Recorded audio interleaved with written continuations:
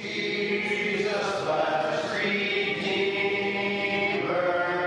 sent from the heart of God. O God, to wait before thee, near to the heart of God. Now I invite your attention to the book of Acts. Acts of the Apostles, chapter 18. And I'd like to talk to you today about the importance of the church, some of the interruptions and the difficulties and the obstructions of church, and the attributes, the basic ingredients of what a church might be.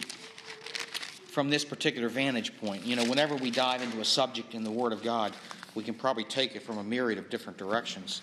And that's the great fear that any one of you may have this morning. We want to make sure we stay on track, as Brother James has often referred to the need for preachers to stay on course. And I'd like to do that this morning.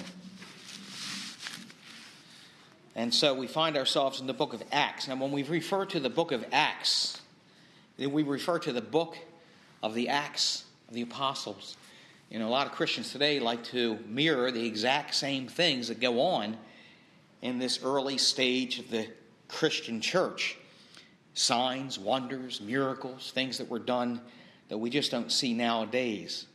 But I remind everybody, it's the Acts of the Apostles. And as much as we can glean from these pages, it is very important that we draw. But in terms of actual commandments and what churches do, the epistles really are much more prominent in terms of featuring the exact details of a church, New Testament church.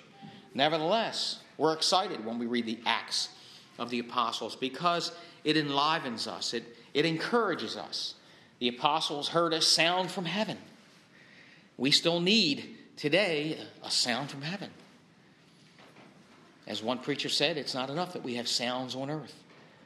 We need to hear from the Lord. And that helps us along the way.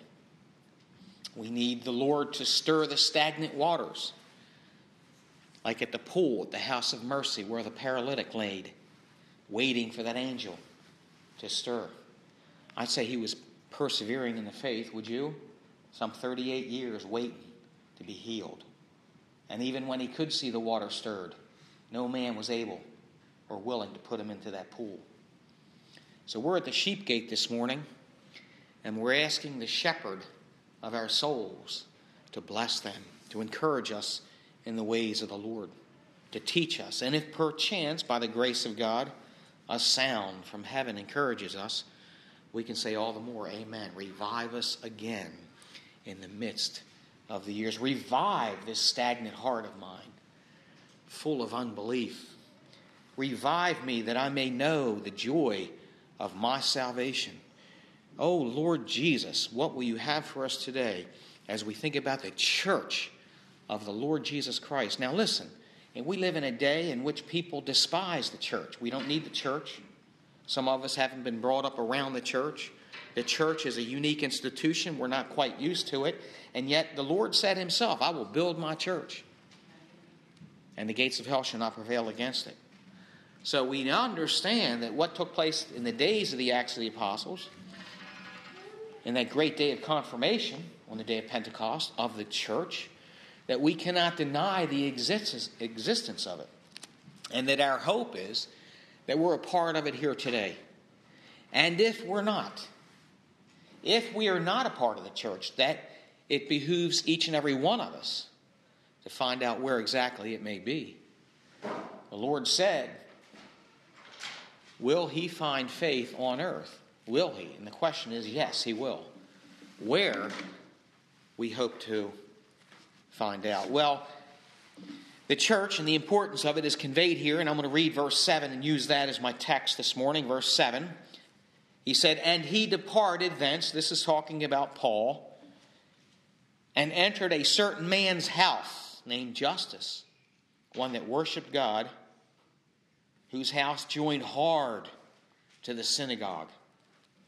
Names are very important. I like names. I like to define names. This is a beautiful name. We have a frequent friend and visitor to our church whose name is Justice. That's a beautiful name. Now, he didn't name himself, and I didn't name myself, but it doesn't mean that we don't want to try to live up to the name that our parents gave us.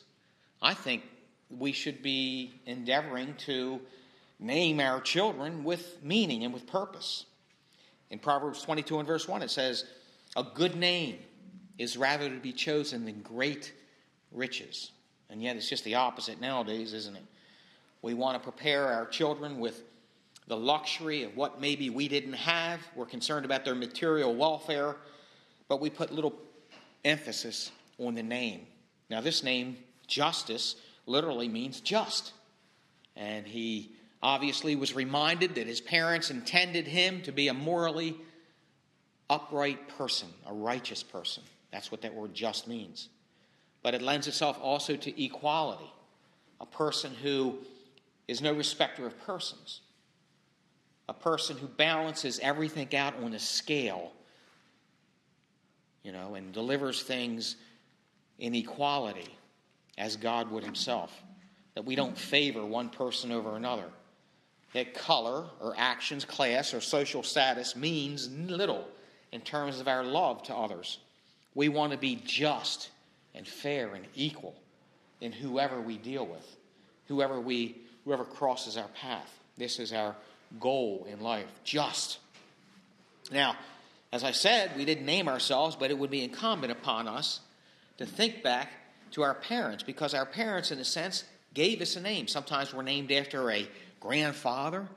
We're named after maybe a patron saint of some religious order. I know a lot of people are named that way.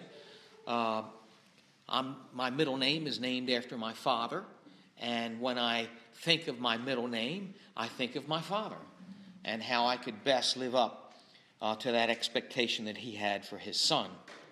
And so let us choose names with grace in our hearts as we think about a purpose that we're setting forth. Let us not do it frivolously, without purpose and without meaning. Let it mean something. I got a cousin. Her name is Faith. I know Brother Zach, one of his daughters, is named Mercy. I've known children whose names were Grace. And so, how beautiful those names are. Now, in this particular case, we might wonder that his parents had a particular bent, if you will, in a culture that was so overrun by riot and riotous living and unrighteousness that maybe they had great expectations for their child by naming it Justice. And so, always remember that. Now, other than that, we have no reason to know who this fellow is. The word is used, the name is used elsewhere in other places of the Bible. Could be the same guy, I don't know. But for our purposes here, we know here's a man who worshiped God. Justice, who worshiped God. And isn't that a unique thing? Especially in that particular day of Greco-Roman cultural moods where there was nothing but gods and goddesses and activities that were associated with such. I find it very unique that it must be by God's divine grace that a man in this particular environment worshiped God. Now, what is it that we're referring to? Well, again, we're talking about the importance of the church. And the church, and the main feature of the church, is that we worship God. But we need to be reminded that our worship is not something physical in nature. When we talk about belief, faith, when we talk about hope, embracing the things of eternal life, what is it that we do physically in relationship to those items? And so worship, we're reminded immediately, back in John chapter 4, when the Lord Jesus said that the Father seeketh such to worship him. What is the Father? The Father is Spirit. That's what he says. Therefore, those that worship him must worship him in spirit and in truth. And so, remember the Apostle Paul, he said that he served God with his mind. So, with his heart. With all those components that make up the spiritual man. We're very spiritual. Although we're forced, in a sense, to recognize the physical ailments and the physical limitations and the physical apparatus in which we find ourselves, but we are in spirit. Notice the previous verse. Paul, Scripture says, and when they opposed themselves, verse 5, when Silas and Timothy were come unto Macedonia, Paul was pressed. He was pressed in the Spirit and testified to the Jews that Jesus was Christ. Was Christ. It reminds me again of the woman at Samaria who was very interested in filling her water pot. But what happened when she met the Lord Jesus Christ? The Messiah, when he comes, he will tell us all things. And Jesus said, I that speak unto thee am he. And that little word he is not it's in the italics. It's not in the original. As if to say Jesus is saying to this little sister, I am. He's associating himself with a name identified to God, given to Moses at the burning bush. And he'll use that name, I am, in the course of John's gospel as many as, 7 or 8 times. I am the light of the world. I am the door. I am that I am. You know, this is a wonderful thing. I don't know if that little lady, the Samaritan woman, understood it or not. But she did know something, that Messiah told her all things, and she was so excited that she left her water pot. She said, I perceive. I see with my spiritual eyes. I perceive that thou art a prophet. She drops her water pot and she runs to the men in the city and she tells the things that she had just witnessed. She was worshiping God in spirit. And remember Jesus, what he said. He said, the time has come that they will no longer worship in this mountain or in Jerusalem. And of course, he's referring to the place where she went to worship in Samaria, Mount Gerizim. But today, at that very moment, the Lord was ushering in this great idea that worship is in truth and it's in spirit. Now, that tells us that there are ways in which we can worship falsely. And we should have our antennas raised. And we should have our interest keyed in on what the Bible says in terms of what worship is. Am I worshiping properly? Is God accepting my worship? Or am I vain in my worship? I don't want you to waste your time coming out here on Sunday morning if our worship is vain, if it's clouded by the traditions of men that nullify the commandments of God because they want to lord over God's heritage. This name Justus reminds me of another man in the Gospel of John by the name of Nicodemus, because his name meant something too. And I perceive that he went to Jesus by night with a little bit of burden on his own shoulders because he stood in a sense as a representative of his own people. Nicodemus, that word is a compound name. It's a Greek name. Here's a Jewish member of the Sanhedrin with a Greek name, obviously of a higher class. But that name may have convinced him a little bit to stand in representative status to his people. That Nick means victor, and Demas means people, victor of the people. I want to represent the people. And I believe in some sense that may have left him with a little bit of humility. Why did my parents name me that? Because I am to be a representative of the people, and I will represent them faithfully and truly. And so worship is the idea here. Justice, one that worship God. Now notice this. Whose house joined hard to the synagogue. Now, I don't know if he had a family.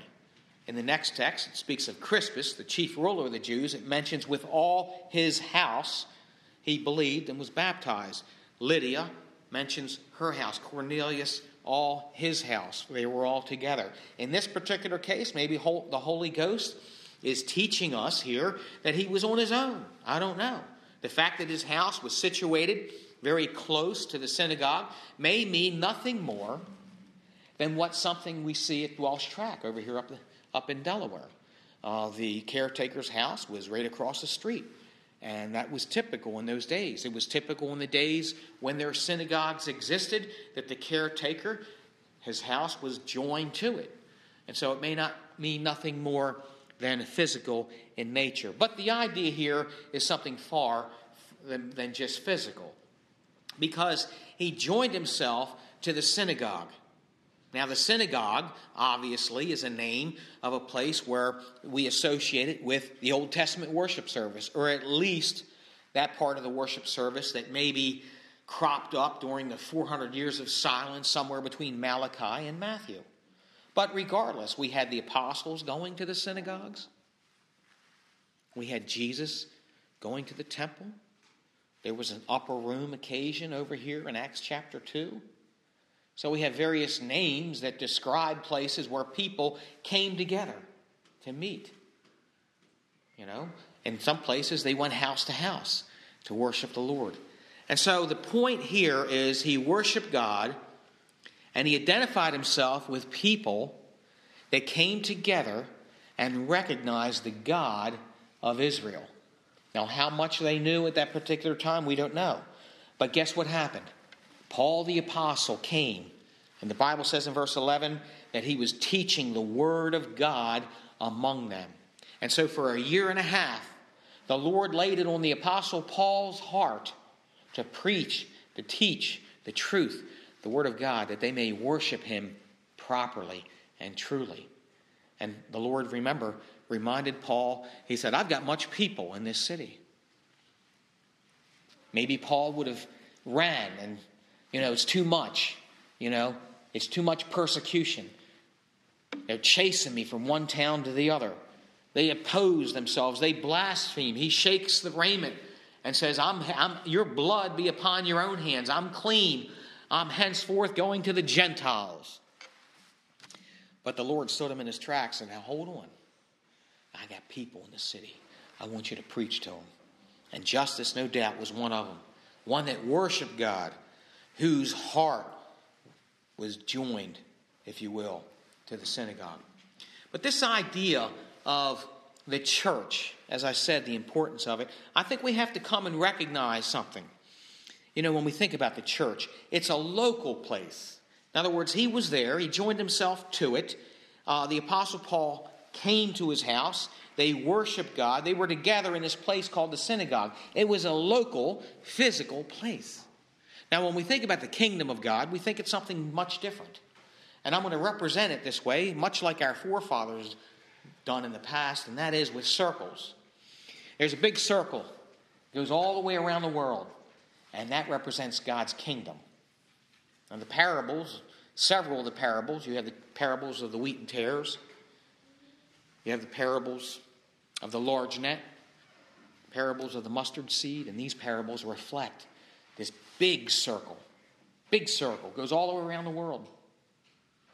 And the Lord Jesus Christ, according to Acts chapter 2, rose from the dead, and he sat down at the right hand of all majesty. So he's reigning now in the hearts of his people world over. Now, the rite of passage into that spiritual, universal, invisible kingdom, the big circle, is no other way but by the new birth. That's John chapter 3. Except a man be born again, he cannot see or enter into the kingdom of God. Very important. Men and women, the elect, called out by God's sovereign grace, are members, if you will, whose names have been enrolled in heaven. They're members of this great big circle, the kingdom of our Lord Jesus Christ. Listen, circles are great because that's how Ezekiel and Daniel and Revelation and other Zechariah define, I don't know about Zechariah or Daniel, but in Ezekiel, these pictures of God's throne are pictures of circles within circles with eyes all around. I mean, they're beautiful. I mean, I can't even put my finger on it. And so it's not far-fetched to think of God's eternal kingdom as a circle that encompasses the four corners of the entire earth. God's reign is not limited. That's what I'm saying. And Satan cannot prevent the Lord from reigning. He has received all power in heaven and in earth to give eternal life to as many that pleases him. That's God's business, isn't it? But now watch. Within this large circle, there are smaller circles. Little circles. Some bigger than others. And they're all over the world. I conveyed to you not long ago about this idea of lights all over the world.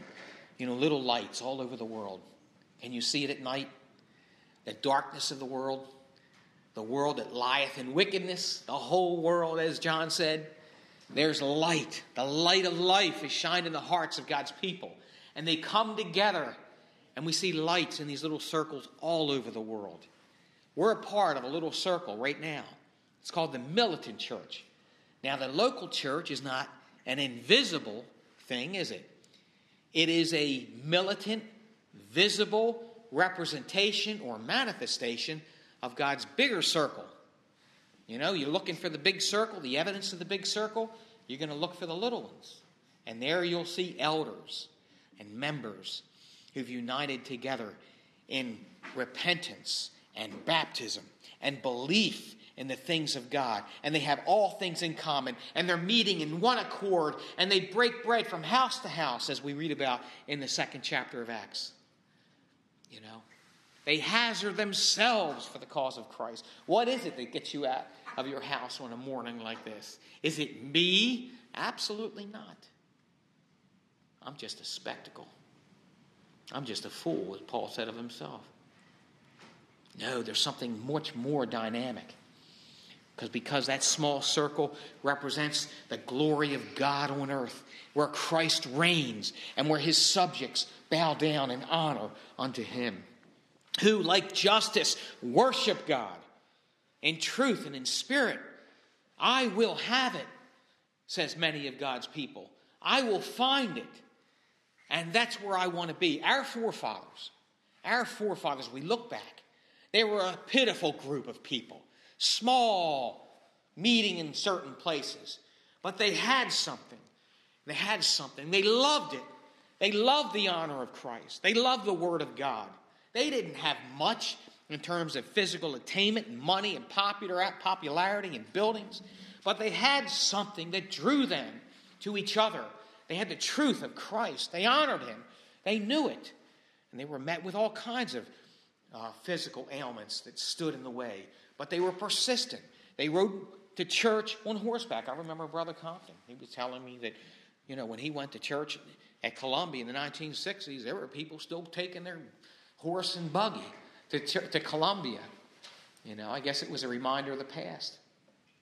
When he was a little boy, the family got in the back of the wagon filled with hay, and they trekked off to church. They willingly pursued the worship of God. I often asked Brother Compton, I said, Brother Jim, would you like to go back to the old days? He said, what? I got a nice air-conditioned car. I don't have to worry. I got steel-belted radials. I mean, no matter, I remember as a kid, we used to drive to Ocean City, and I guarantee you we had to stop and pull over because of a flat tire. You don't know what a tire is, back in those days, all rubber tire. It just didn't last too long. So anyway, what a blessing it is to worship God today. Now, Paul the Apostle recognized this idea of the outer and the inner circle, but he used different words. He talked about those, like in 1 Corinthians chapter 5, when there was a serious issue at hand. He said, basically, we're not judging people without. He said, but we do judge people within. So he uses different words to convey this same kind of idea, this idea of without, within.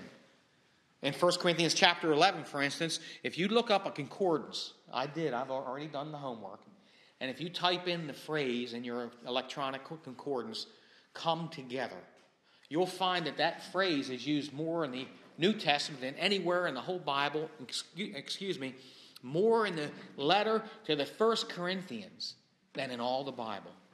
Because Paul used it in relationship to a church that came together out of the large circle and into the small one. When you drive by this building on Monday, tomorrow morning at about 9 o'clock, the church is not here.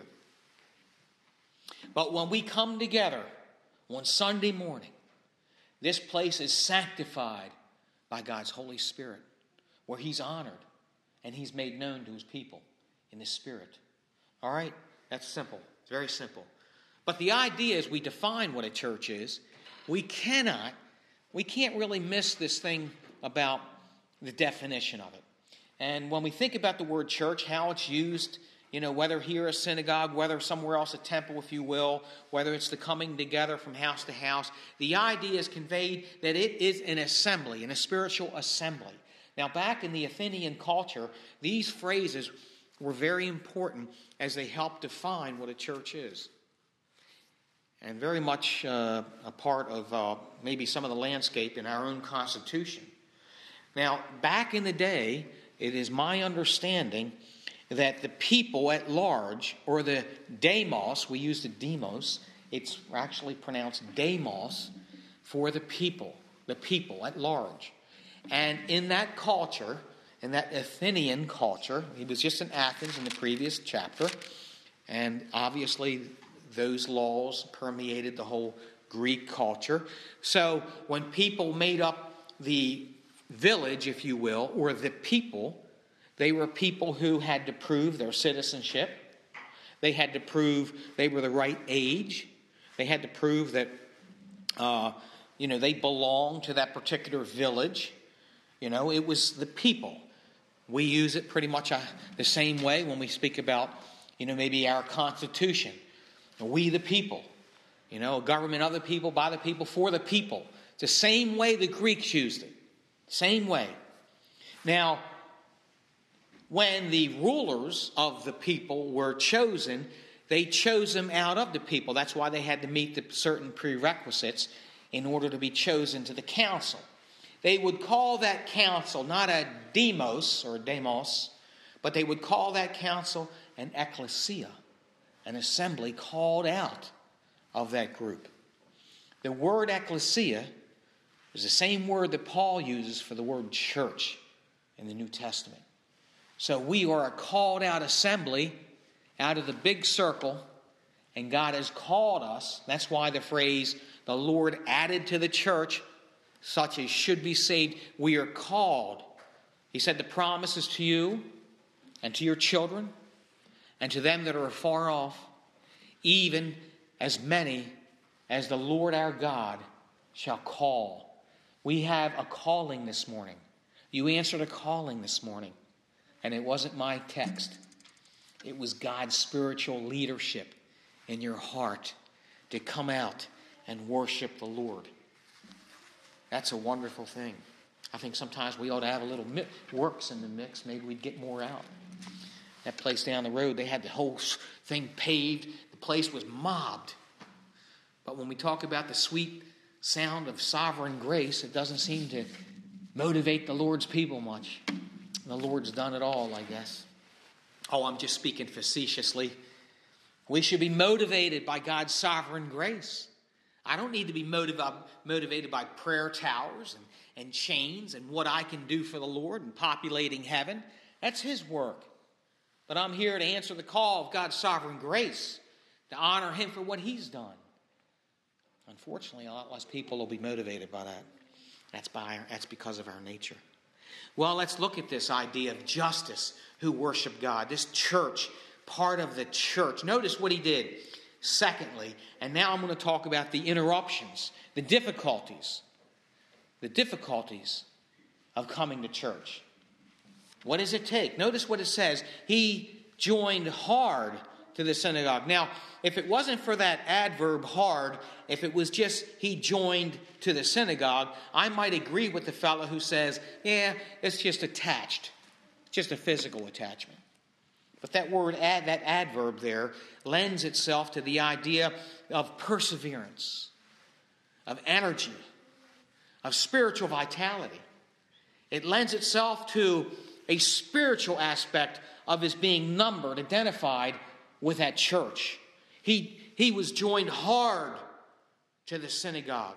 And that word hard denotes this idea of an effort that is put forth to the local church. And then, of course, when you think about the culture in which he was situated, then you might add a little bit more credence to this idea of being so close to the meeting house. One of my goals in life is to be closer physically to the meeting house, because that way I can enjoy even the Wednesday night services. But the idea here is that he is energetic to be numbered, to be identified, to be a member of, to have all things in common, to be singleness of heart, to endeavor, right, to keep the unity of the Spirit in the bond of peace. There's a desire, there's an aim. This is what we're missing today. What we miss today among Christians is this attitude that I will separate myself from the world, leave it behind, I'm not of the world, and I will be enjoined to the spiritual body. Paul calls it a spiritual habitation of the Holy Spirit. You see, I want to be part of that. That's important. That's the idea here when he says he's joined hard to the synagogue. Now, we don't really need to go through the letter of Corinthians to underscore the need of how important it was to be numbered with the church, because I sense in this language that it was so rough on the outside that it was important to be close to the church of God, to be close to the sanctuary of God, to be close to the nucleus of where the Word of God is preached and spoken about and honored. You see, that's what I see here. I mean, the Corinthians were subject to all kinds of problems, and we see it in the epistle. Someone has mentioned there's many as 11 problems associated with the Corinthian church. But all these problems that they had were cultural based. And I think it's very difficult for us as Christians today to be facing a culture whose mood swings go up and down, in and out, all over the map. You know, Christians are fixed by these principles, these long, enduring principles that do not change, and that we're worshiping God in a culture that is constantly changing. I remember 2003, I put out a newsletter at Columbia Church. And I remember this distinctly, that over there in Australia, there were certain pastors getting locked up for hate speech. And it was in that same year that the Supreme Court knocked down an old indecent law and paved the way basically for leveling this idea that marriage is between a man and woman. That started back in 2003, and I could see it coming. It's a culture that's given to change. It's a culture that's given to antagonistic attitudes towards you. Those two pastors could care less about the culture. They just wanted to worship God in the confines and the secrecy of their own meeting house. They weren't pushing their religion on anybody, but they were pushing their culture on us, you see. And they will pursue you. They will seek you out. The darkness of this world won't have it. They won't have Jesus Christ the Lord being honored and glorified. They seek to dismantle him and ruin and destroy the church where his name is honored. And the only blessing that we have today is the promise that God hedges us about or preserves us, as Brother Stephen had made mention to this fact. Paul, in his epistles, would often refer to the culture at large with certain words. In Philippians, he called it a crooked and perverted generation. And we talked about that not long ago out of Philippians 2. He mentioned elsewhere that it was a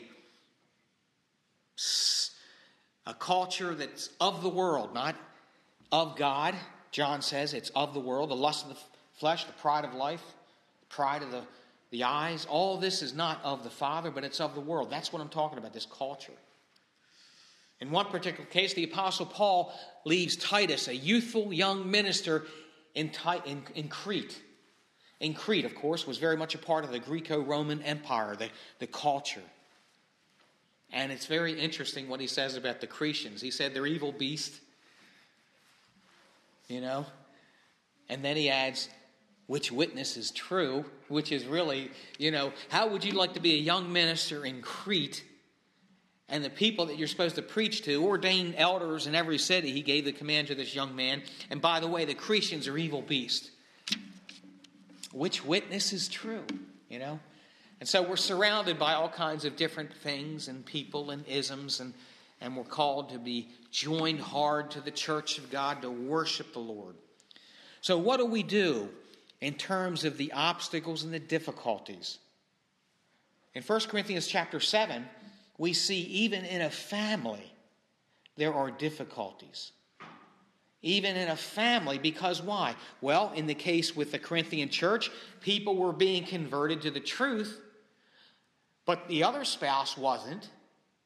And they were very much involved in the gods and the goddesses and the activities of this world. And all of a sudden, there was a tremendous agitation or obstacle to a believer desiring to be numbered with the church. And so this is the thing that's approaching us.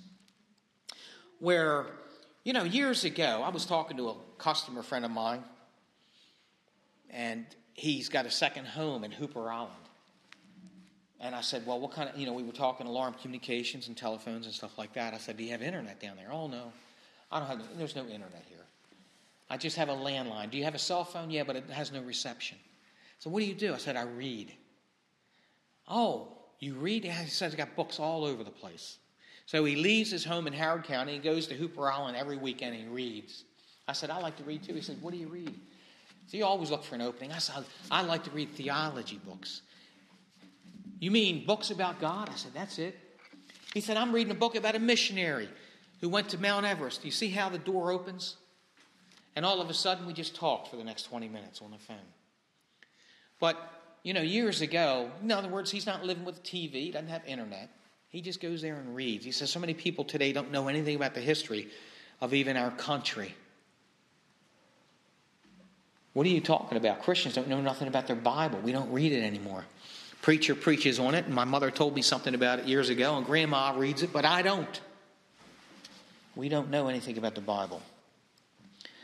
And funny, the irony is that we know all about the Bible, although we've never read it. Well, anyway, the point that I'm making is that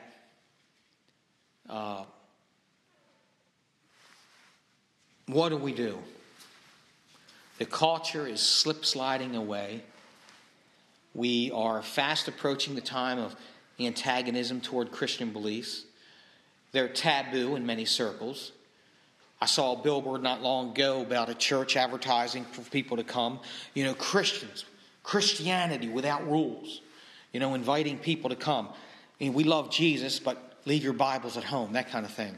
So Christianity is fast taking on the elements of the culture, and Bible-believing pastors are feeling left out in the cold.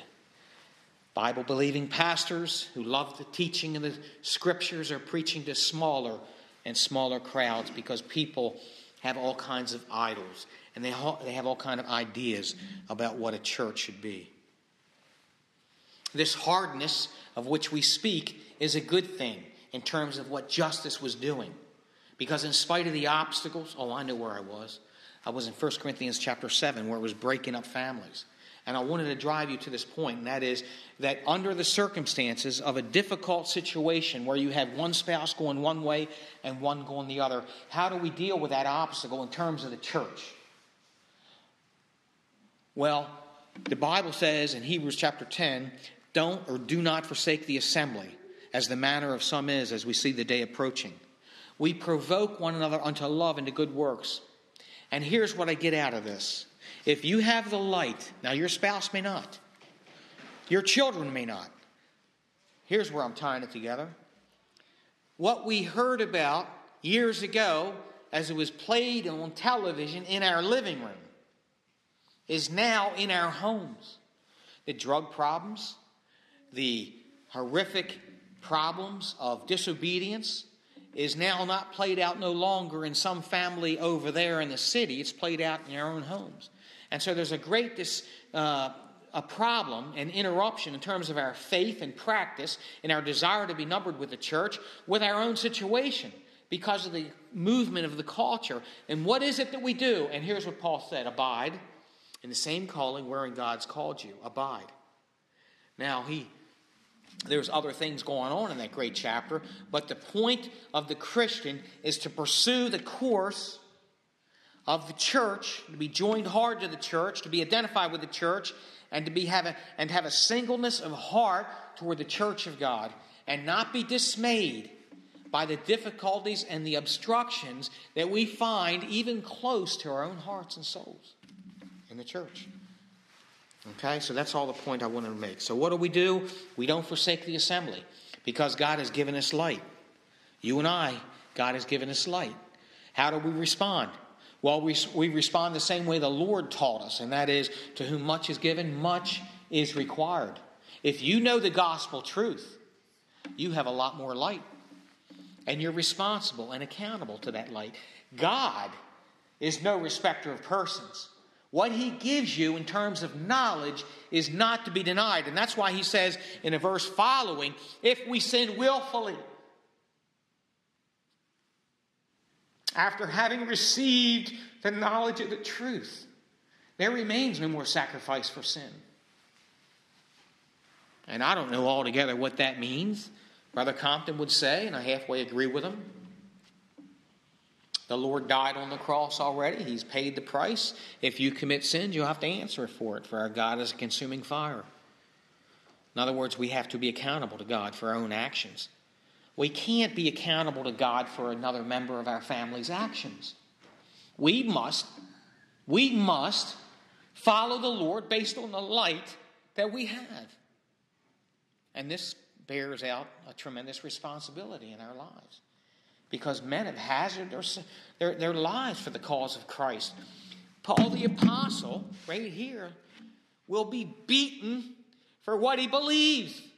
That's all. We're just talking about a belief system. We're not talking about causing anybody harm. We just believe in the Lord Jesus Christ. We honor him, and yet he's beaten for it. Left for dead in another place. I'll tell you this thing about easy believism in the last generation is not that which faces us today in our age, and it's not certainly what's going to face our young children in the future. And we need to prepare them for it. We need to hold them up in prayer, because what's coming is going to be very difficult. And many will turn away. There'll be a great falling away from the truth as the day approaches. Many. He assumes that much in that text in Hebrews chapter 10. That the day is approaching. He's assuming that many will forsake the assembly. That they will no longer be in a place where they provoke one another unto what? Love and to good works. That means there's no encouragement in the things of God. People today look at Christian church as an a la carte menu. I want this and I want that. They don't obey the word of God. They don't obey that word authority. They don't bring themselves under the authority and the headship and the rule of Christ. They choose for themselves. This is a selfish generation. I see it in my own heart. And that word hard has another connotation in scriptures, the hardness of heart. The hardness of unbelief. Paul mentions it in the first chapter of the book of Romans. He's describing the alienation of mankind against God. That's right, against God. They pursue a course against God. And he refers to him as implacable. This generation is an untoward generation. This generation is an opposite generation. They have an opposite disorder against God. It's not enough that you worship according to the dictates of your own conscience. We will not allow you to even do that.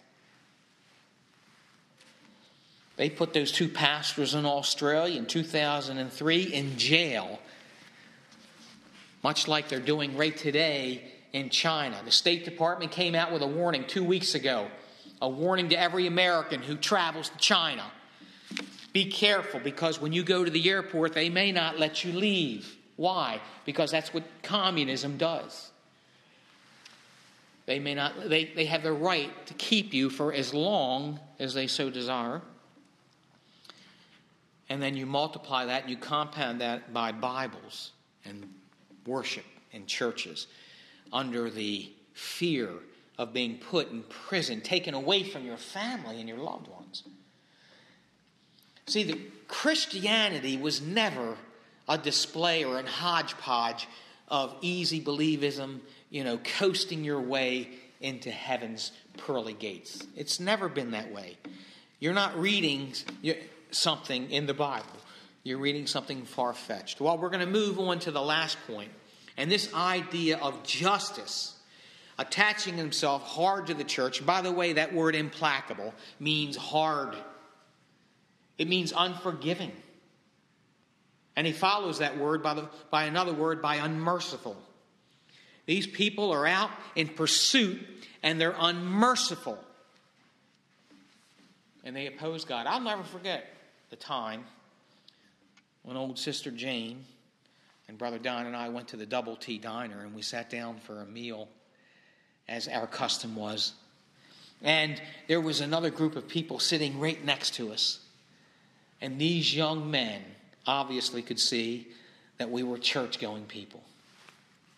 Prayer, conversation, and they just started rioting right there in their table, swaying and chanting over and over again their sinful ways.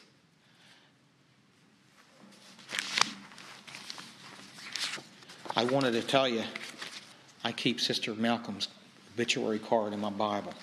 I've done since October.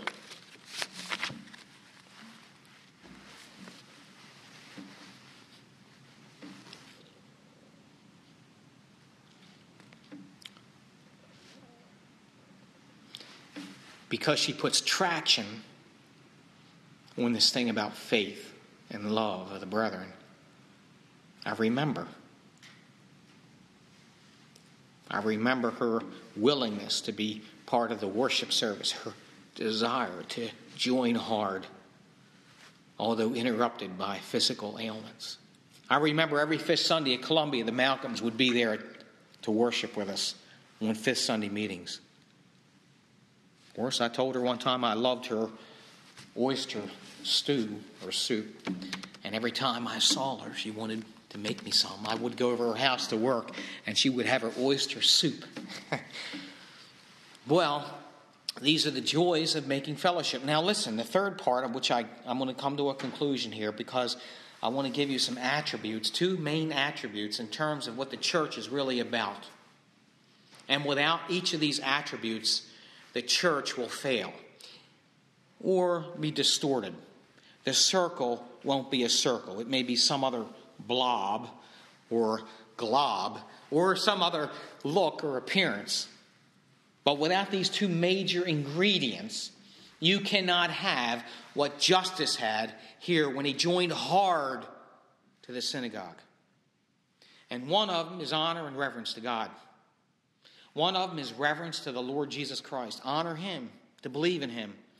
Was Jesus interested in what the church, what his disciples had to say about him? He asked his disciples once, "Whom do men say that I, the Son of Man, am?" He asked them the question. He put it to them. And I think we ought to, each one of us, answer the question today. Whom do you say that Jesus, the Son of God, is? The Son of Man. Whom do you say? Well, some say you're Elijah or Elias, and Jeremiah the prophet. I don't know. He named a few others. Yes, but whom do you say that I am? Thou art the Christ. Thou art the Son of God. I believe in the Lord Jesus Christ, the Son of God from heaven, who came to this sin-cursed earth to die on behalf of sinners, to set them free. I honor the Lord Jesus Christ. I give reverence to him, and I worship him. Now, the interesting thing is that those two ingredients, both reverence and love, are the same ingredients that we find in Ephesians chapter 5 in terms of a husband and a wife.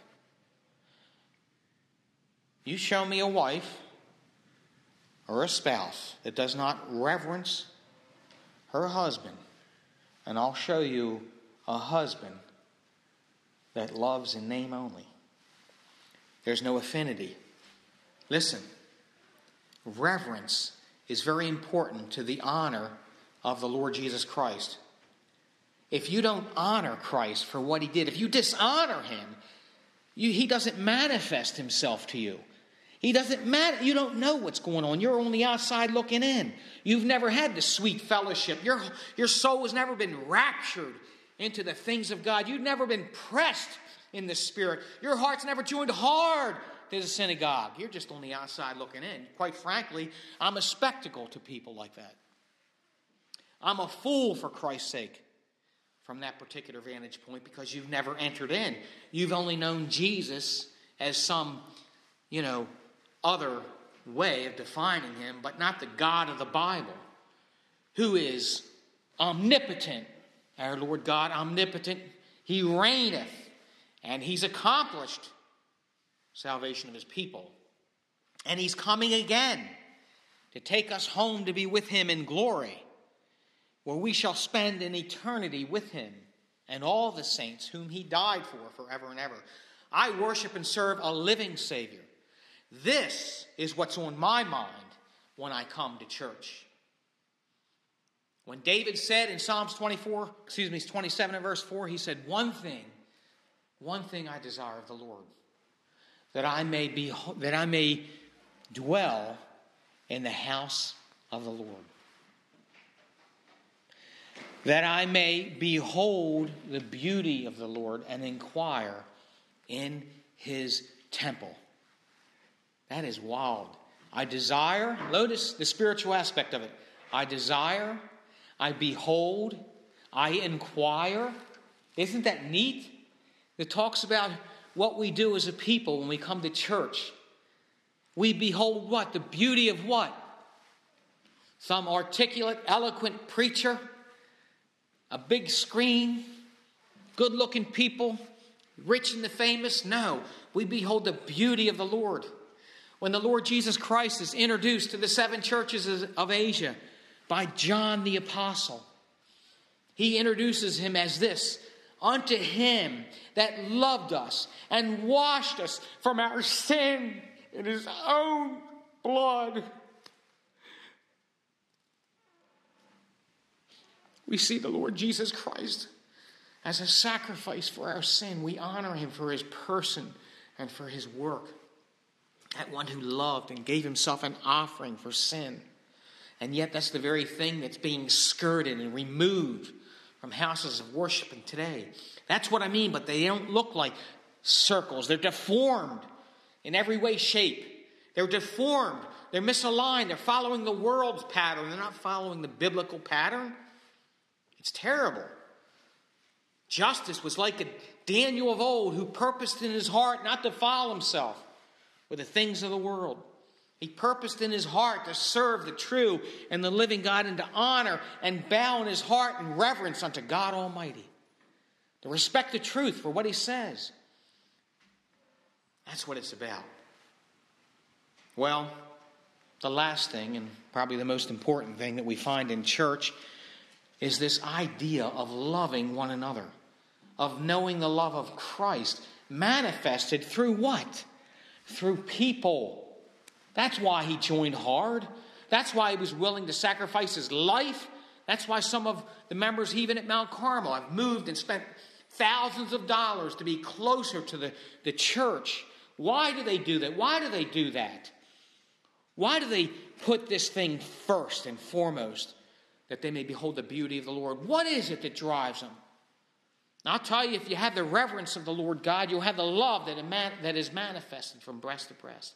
You know, John's epistle, or his epistles, are loaded with this idea of love that is known through, he said, love one another, even as God loved you. He says, by this shall all men know that you are my disciples, that ye have loved one to another. That's in the Gospel of John, the narrative. But in the epistles, he really lays it out. And in such a way that we not only love one another, but we know God in the process. You know? And I've come to love my brothers and sisters here, so much so that I can see God's love through you. And it's been a blessing to my life. And one of the aspects of that love that drives us when we realize it just humbles our hearts. We melt under the idea that God died for us. He loved us so much that he gave himself. God so loved the world that he gave his only begotten Son. He gave himself. We associate the sacrifice, the giving, the relinquishing of who he is in terms of his glory, coming to this sin-cursed earth, humiliating himself, taking himself upon himself the form of a man, becoming acquainted with grief and sorrow, God of all the universe, it melts in our hearts when we think about what he left, what he was separated to. You see, the strength of love is in that separation, is in the idea of separation. You know, when you love somebody, you never want to be separated from them. And when you are, it's the most difficult thing a person can perceive and feel in their hearts. It tears you apart. Love is known through the power of separation. And God separated himself for our sakes. And the joy and the reward of the Lord for his death and for his separation, was it a worthy cause? You know what he said before the Father? He said, I and the children which thou gavest me. Do you know the greatest joy that the Lord received for his sacrifice are his people? And that's what the church is all about. It's his people. And we get to the point in our lives where nothing will move us or take us away from the household of faith. I hope by the God's grace that we can be justices, just like the man we've been talking about, and to worship God in this little low ground of sin and sorrow, that all our remaining days can be held in the joy and in the fellowship of God the Father, God the Son, and God the Holy Ghost, from breast to breast, from heart to heart. And may the Lord bless you today. Oh, Jesus, bless me. We're glad you've been able to listen to this podcast. We invite you to come and worship with us on a Sunday morning. Our services begin with hymn singing at 10:30 a.m. Mount Carmel Primitive Baptist Church is located at 1707 Churchville Road in Bel Air, Maryland. If you've enjoyed this message, we invite you to subscribe to our podcast in iTunes or in your favorite podcast application.